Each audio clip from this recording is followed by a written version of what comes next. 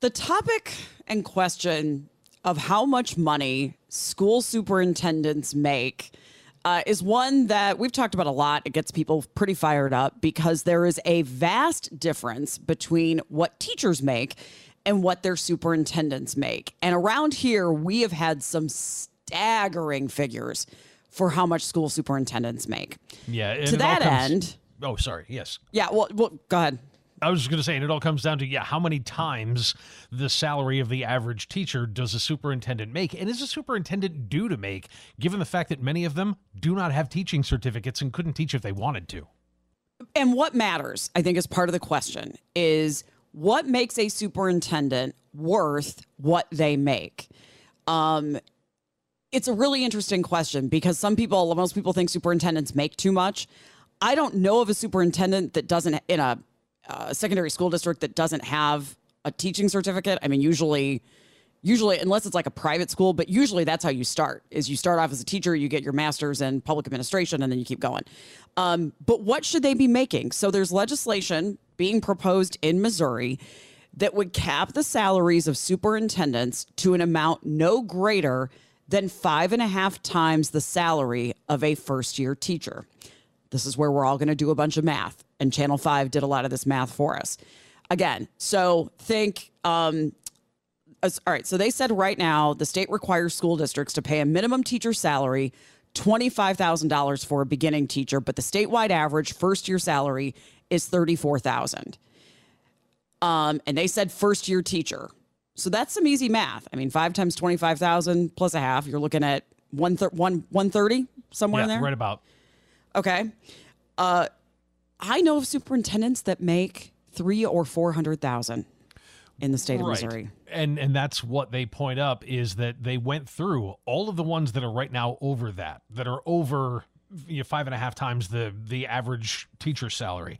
And it's extensive. A lot of them are around here, as you might imagine. A lot of them are around St. Louis and St. Joseph. That's, the Springfield district is the one that's really out of whack. That one is 766%. So 7.6 times the average teacher salary is what the superintendent there makes. All the way down to Fox C6 and Ladue, which are both St. Louis area. They're right just above 5.5%. Yeah, around here. And again, this is starting teacher salary. So, Springfield, North Kansas City at 750%. I was looking to see where Casey Mo falls on here. Because part of the reason I want to talk about Kansas, there it is, number 30, 557%. Part of the reason Kansas City is an interesting study in this, and perhaps an argument against legislation like this, is that not every district is the same.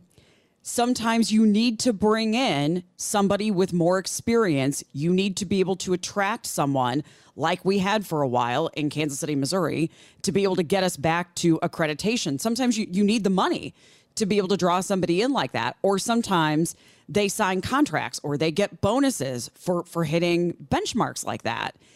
Can we cap it at a certain amount? Can we go higher than that? Can we give it a range that allows us to go higher if we really need that power? Yeah, well, that's an excellent point. Yeah, what do you do if you need somebody who is more talented and more is required of them than would be required of the average school superintendent in mid-state Missouri? Then does it make any sense to have that same thing? Now, when we talk about 5.5 times the average teacher salary, is that the statewide average, or are we talking the average teacher in that district? Because that's going to vary a lot too. And again, it's 5.5 times the salary of a first-year teacher, which is going to be significantly lower than just average teacher salary. Let me look at the legislation. Hold on a second, because it's, access denied. Whatever.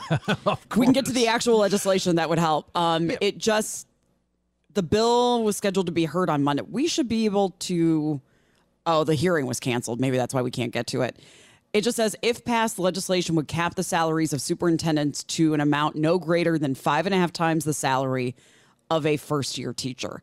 In theory, what would happen is it would be in that district.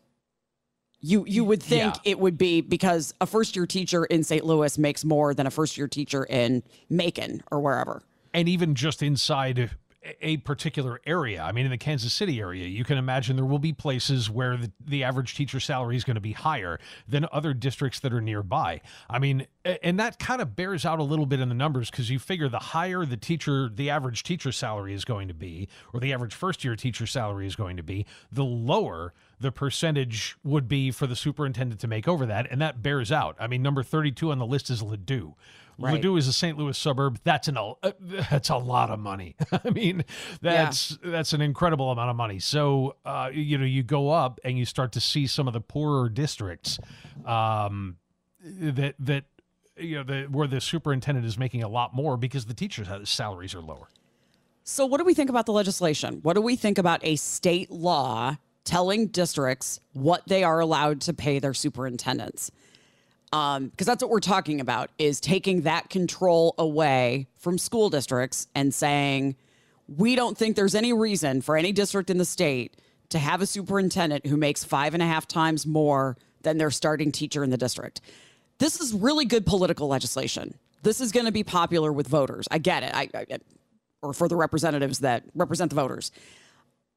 I want some wiggle room. I think that there are some superintendents that deserve to make more. There are some superintendents that are better than others. Yeah. And maybe the way you do that is you build something into the legislation that says an exception can be granted by a petition to the state under these circumstances. And then you lay out why you would have a particular superintendent who would be able to make more than that, and then still give them the ability to go and get some kind of an exception while they're in the process of regaining accreditation or something along those lines. What this might also do then is school districts will raise their starting teacher pay so that they can pay their in theory, everybody makes more then. Yeah. In theory, everybody is tied to this with that same formula. It just says superintendent, but in theory, if you raise your starting teacher salary, then you can raise everybody based on that 5.5. Can we do something like this with CEO salaries? Because, I'm starting to think that might not be a half bad idea. Yeah. How do we, I have mixed feelings about this a little bit. I get it, having taught. I mean, I understand it. It stinks when you feel like the teachers are doing all the hands-on groundwork and the superintendent sits in the big office, and you kind of wonder why they get all the credit, and you kind of wonder why they get all the money. But they're also the one that is fired or has to resign if the district doesn't do well. Yes. And that's how it usually works in an organization. How much should they make, and what should decide that? And if this isn't the metric, what should it be? Or sometimes a superintendent does a really good job, regains accreditation, and then gets fired anyway. Yes, many strange things have happened. Yeah, somebody said, I get the middle management of school districts is a sore subject also. That's where I agree with you. Somebody said, cap the number of assistant superintendents. Yeah, I'm with you. Do something about the middle management of districts. It's heavy. Sure, and you can do that based on population of the district, too, because you're going to have some districts where you don't need any assistant superintendents. Again, if you're talking about a school district that has 5,000 kids in it in the entire district, that's going to be very different than one that has 35,000 kids. Yeah, somebody asked the question, what happens if you can't find a superintendent who will work for that amount of money and the job stays open? Yeah, that's what would have to do. So what should superintendents be paid based on then? If it's not this and you were to put another metric in place, what is it? Because I think, unfortunately, there are some things that you can't quantify. I mean, a lot of things you can. You can look at a superintendent's track record, of test scores, and although I sometimes think that's a crummy measurement of student success, but it's the measurement that we have. But sometimes you have superintendents that are just really, really good leaders. And that doesn't show up in numbers. It doesn't show up in scores, but they are just really great leaders. What do you do if it's their first superintendent job and you don't have test scores and that kind of thing or school success to look at because it's their first time? Yeah. And how long do you give them? How long do you give them to be in that job before you say, okay, this isn't working out, that we're starting to see flat numbers across, nothing is rising? 913-586-7798. If you want in here, what should the number be based on? I like that the state's looking at it, but again, this is just going to be popular with voters. I think there are some flaws in this. The hearing will be interesting, and it was canceled because of the weather earlier this week, but we'll see what ends up happening with it. 913-586-7798 if you want in. Still to come this hour, we have another one of these stories of a couple that lived in a house with a relative who had died a while ago, and they were making bank off of it. Get to that coming up on KMBZ. 913-586-7798. Man, this story was all over the place the last couple of days about this couple that federal prosecutors are going after, saying they cashed in more than $200,000 in pension and Social Security benefits from a person whose body they hid in their home. Yeah, I remember talking about this when the story broke last year, and now, the court action is happening, and so USA Today picked this up the other day, and it's been going around the country again with people who can't believe that this went on. It's not the first time this has happened, but the fact that the dead relative was in the back room, in a bedroom, and just left there following death for 6 years. While they continued to collect Social Security benefits. Needless to say, the government's not terribly happy about that. Yeah, and, still asking questions about how it was able to happen. And, yeah, we talked about this a lot when this happened. 1 count of wire fraud and 2 counts of theft of government funds. And the question in part was, how did nobody realize that this person was missing all that time? Yeah, and boy, that piece of it speaks to a lot of American society right now. I mean, the idea that you could have somebody who is a sick relative, and after a while, people just stop asking. Nobody sees them, and it's just, out of sight, out of mind. Yeah, so now this is going to be in federal court. Man, died at the age of 81 in 2016, and nobody reported his death. Yeah. A lot of the conversation is about, what do you have to do when someone dies, and what if you don't do it? Yeah, because the tricky part is now there is no law in the state of Kansas that says you have to report somebody's death. Say that to me again. You do have to, or you don't have to? You don't. There's no law that says you have to report somebody's death. And that's so weird to me because, as we've talked about before with the other scam cases, where there was a guy in California whose mom died in China on a trip there, or Japan on a trip there.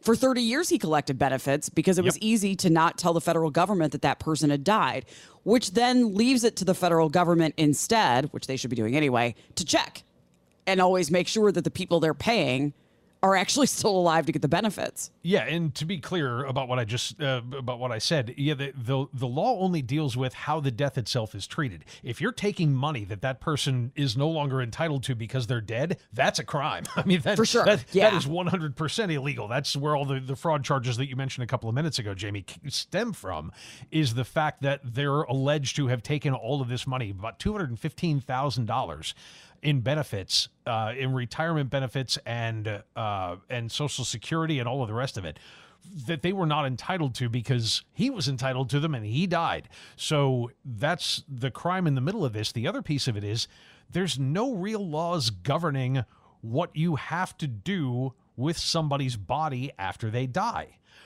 because you're given so many options. You can cremate, you can bury, you can do a lot of different things. There are laws that say there are things you can't do with a body, like bury it out in the front yard or abuse of a corpse. I mean, those laws do exist. But in this case, there was no allegation that the corpse itself was ever abused. It was just left.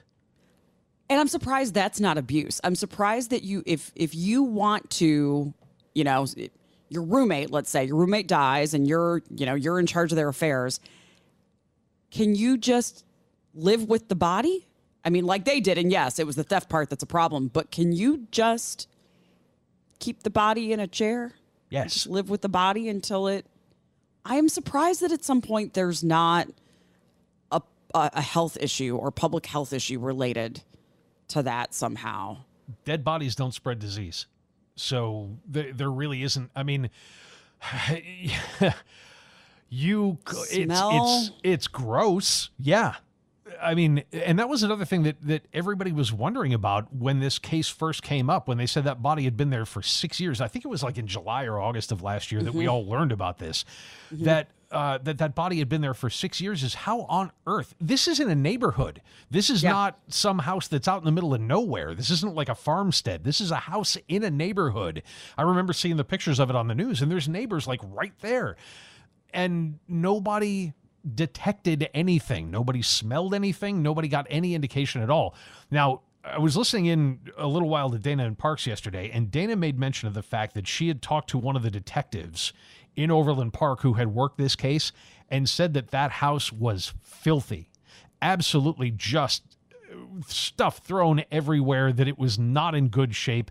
Just this side of a hoarder situation that that may have had something to do with it. If the house always smells bad, are you really going to notice when another bad smell crops up? And I mean, this is an Overland Park. It gets 100 degrees here in the summer. Yeah. I guess if you keep the air on all the time and just block off the ventilation, never open the windows, I mean, so that the air can't flow back and forth, I guess nobody would notice the smell. And that may have been one of the things that they did, especially early on, is just turn the air conditioning down to nothing. Turn it down as far as you can and make sure that it's as cold as you can get it in that room, because that's going to stop a lot of the natural processes from happening, or at least mitigate them. And they said that by the time they found him, the body was effectively mummified. So at that point, there's no smell anyway. Somebody said abandonment of a corpse is a crime. They didn't abandon it. It was still there. Yeah, they were still in control of it. Right. If they had dumped it somewhere, yes, that's a crime. They didn't. Wow. I mean, you got to be pretty motivated to collect the money to be able to. It's amazing what people will do for the money in cases like that. I mean, again, look at the case that we're dealing with out of Colorado, in which they were in financial trouble and let 200 bodies rot. Right. Now, that's obviously a problem. But you notice that even in that case, what came up first? The fraud charges. Yeah. Yeah. And they may be hit with a ton more charges after that. I mean, it might start with the fraud and then it'll go on from there. So, somebody said the fly should have been an indication. If not everybody pays attention. Yeah, and again, maybe there weren't any. If they kept that room cold enough and kept it sealed, kept all the windows closed and everything else, then there may not have been.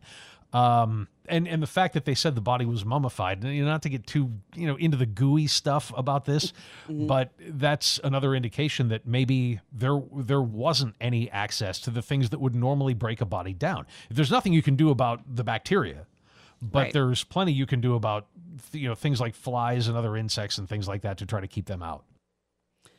So again, federal charges, and we'll follow this one and continue to see what happened there. I want to throw in really quick about the credit card scanners while we have just a quick second before we take a break here. More of these illegal credit card scanners have been found on gas pumps, this time in Blue Springs. I feel like I need to educate myself on what to look for. This is not a thing that I would pay attention to.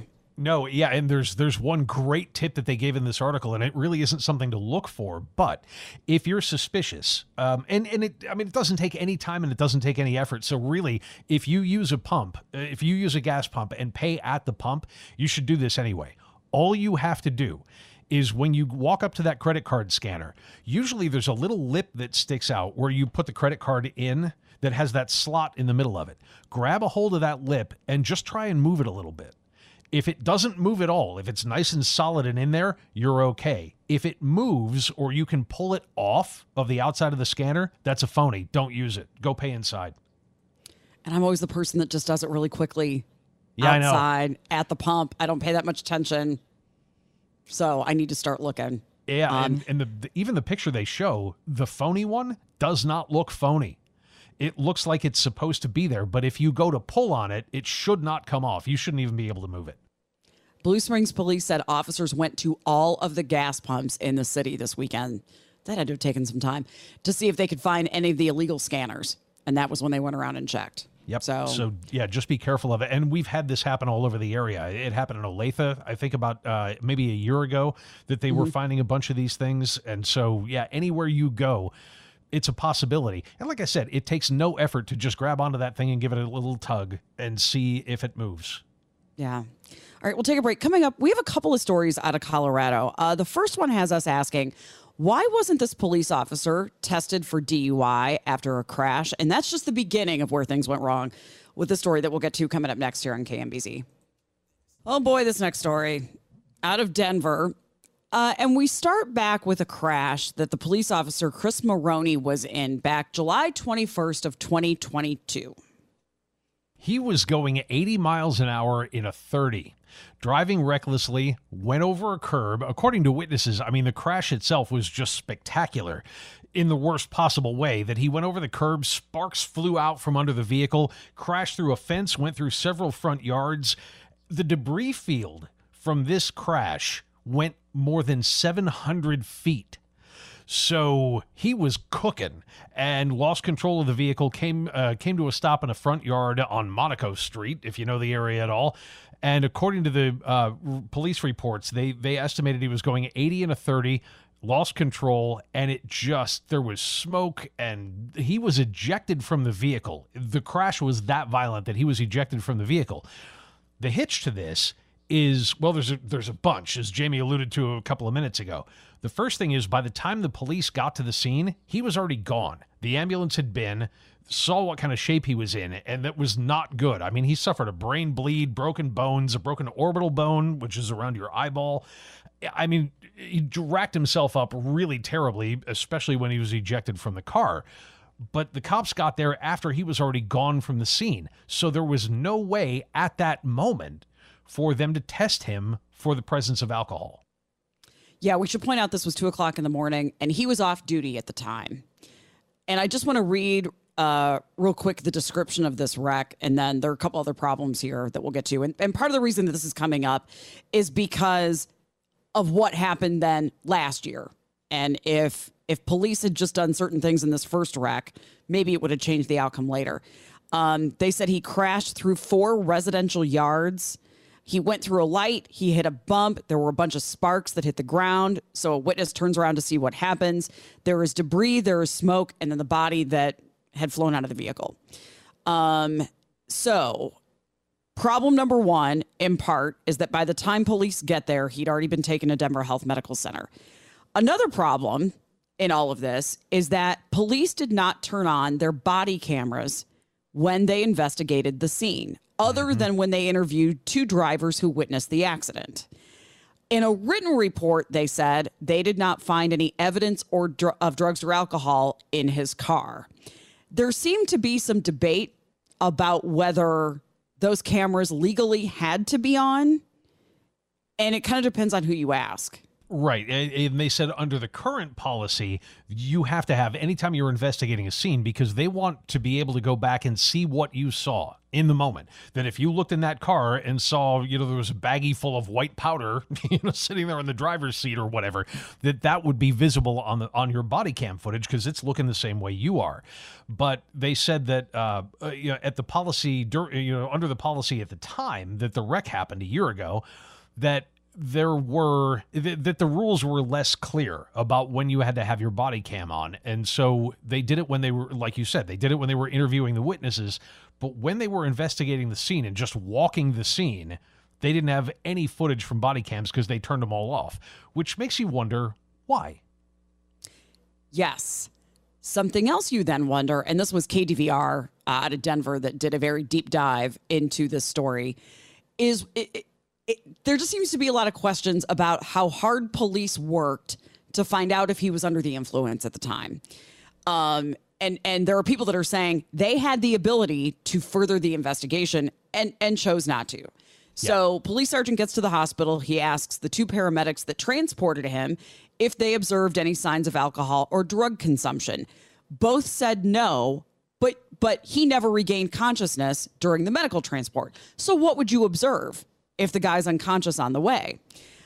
They also both had an N95 respirator and had one on Maroney, on the officer. So again, you're blocking things that you would be able to observe.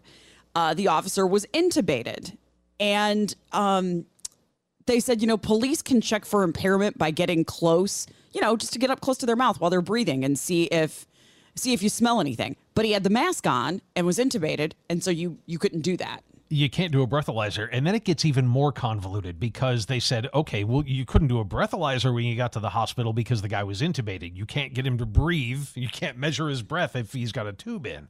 So what about a blood test? And they said, oh, well, yeah, we asked about that too. And the nurse said that we could have done a blood test, but at that point, we really didn't have any probable cause to believe that he was under the influence of alcohol. So we would have had to get a warrant to do a blood test. And we didn't want to do that because there was no probable cause. All we knew is that he had been in an accident. We didn't find any beer cans in the car. We didn't find any of that. So because of that, they couldn't legally withdraw blood, and they didn't figure that they could get a warrant, although they never asked for one. They just figured that if they ask a judge for a warrant for a blood test, that they would have been denied.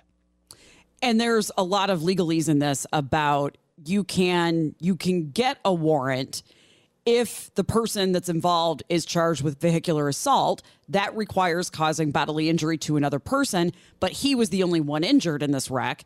That doesn't qualify, and so a blood draw would require consent or probable cause, and the investigator didn't think they had that. Now, circling all the way back to the beginning of this story, Here's where you start to get a little clearer image as to why some of the decisions that were made here may have been made, because he's now recovered and is back on the force.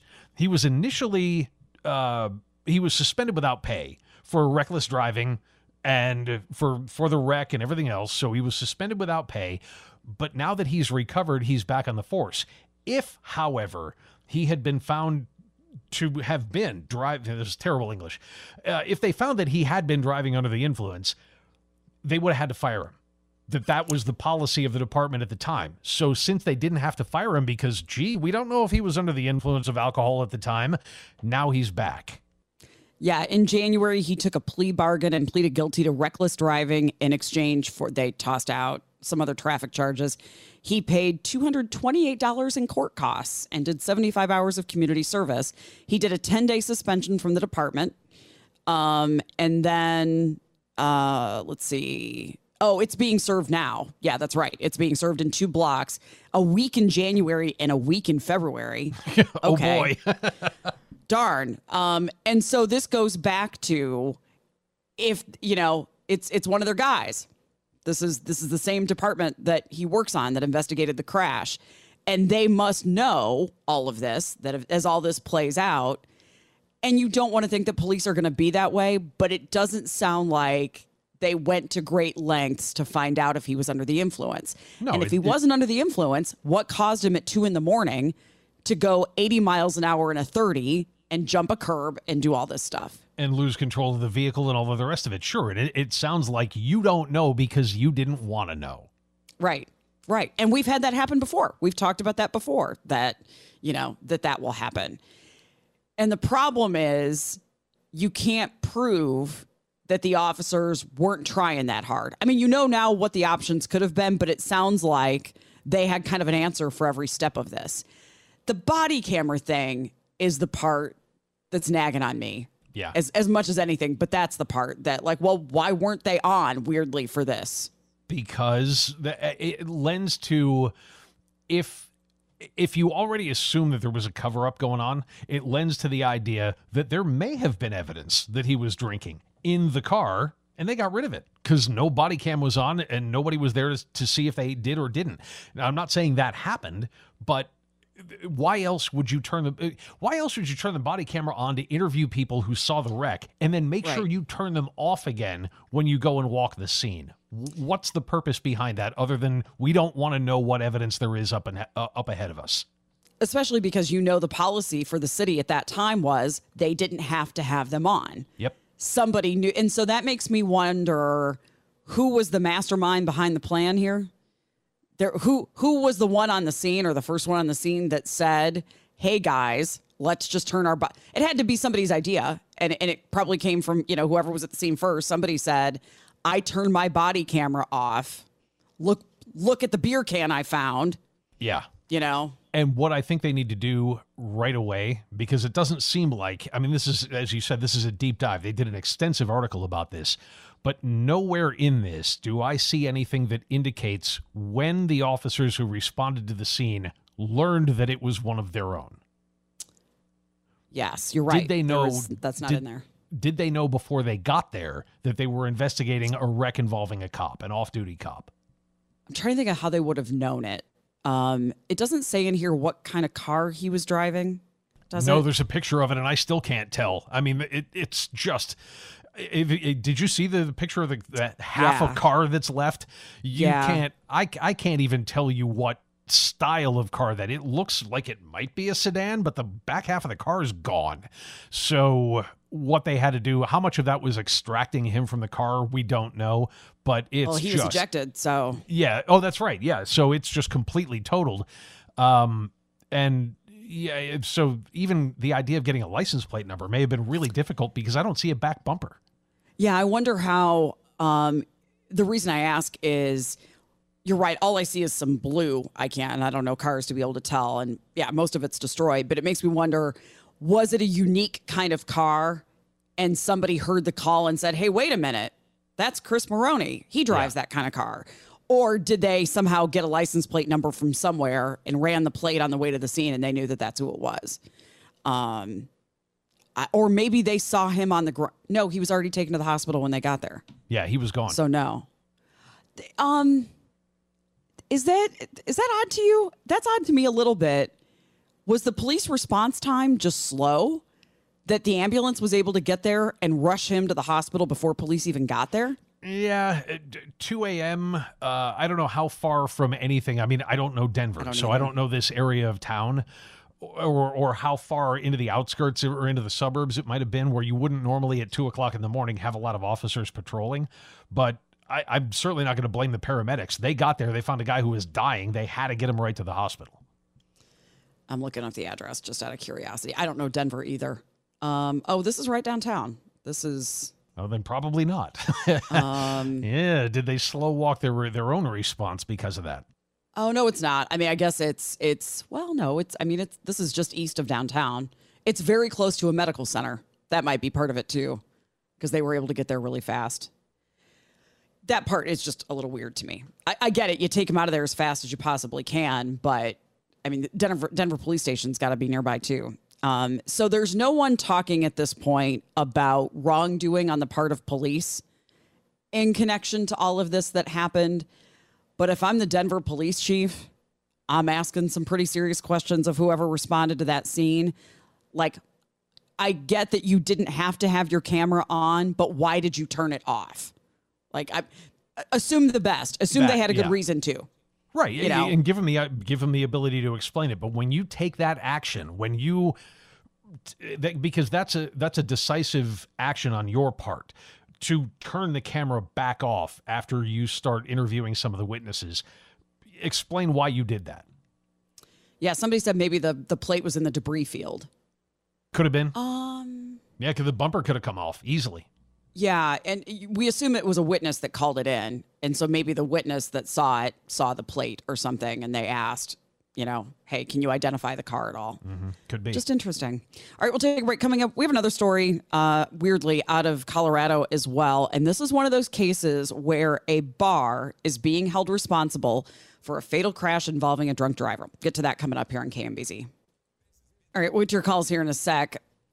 Talking about the story, there's a lot to this, but you have a Denver police officer who a couple of years ago was in a pretty nasty wreck at 2 o'clock in the morning. He was going 80 to 100 miles an hour in a 30-mile-an-hour zone. He ran a red light. He jumped a curb. He went into some yards. He was ejected from the vehicle, which was just destroyed, taken to the hospital unconscious. And now that case is kind of going through the court. He ended up pleading guilty to just reckless driving. A couple other charges were dropped. And because he was never charged with DUI, he's just doing a 10-day suspension now from the job. Well, part of the reason he was never charged with DUI, he was never really measured for impairment.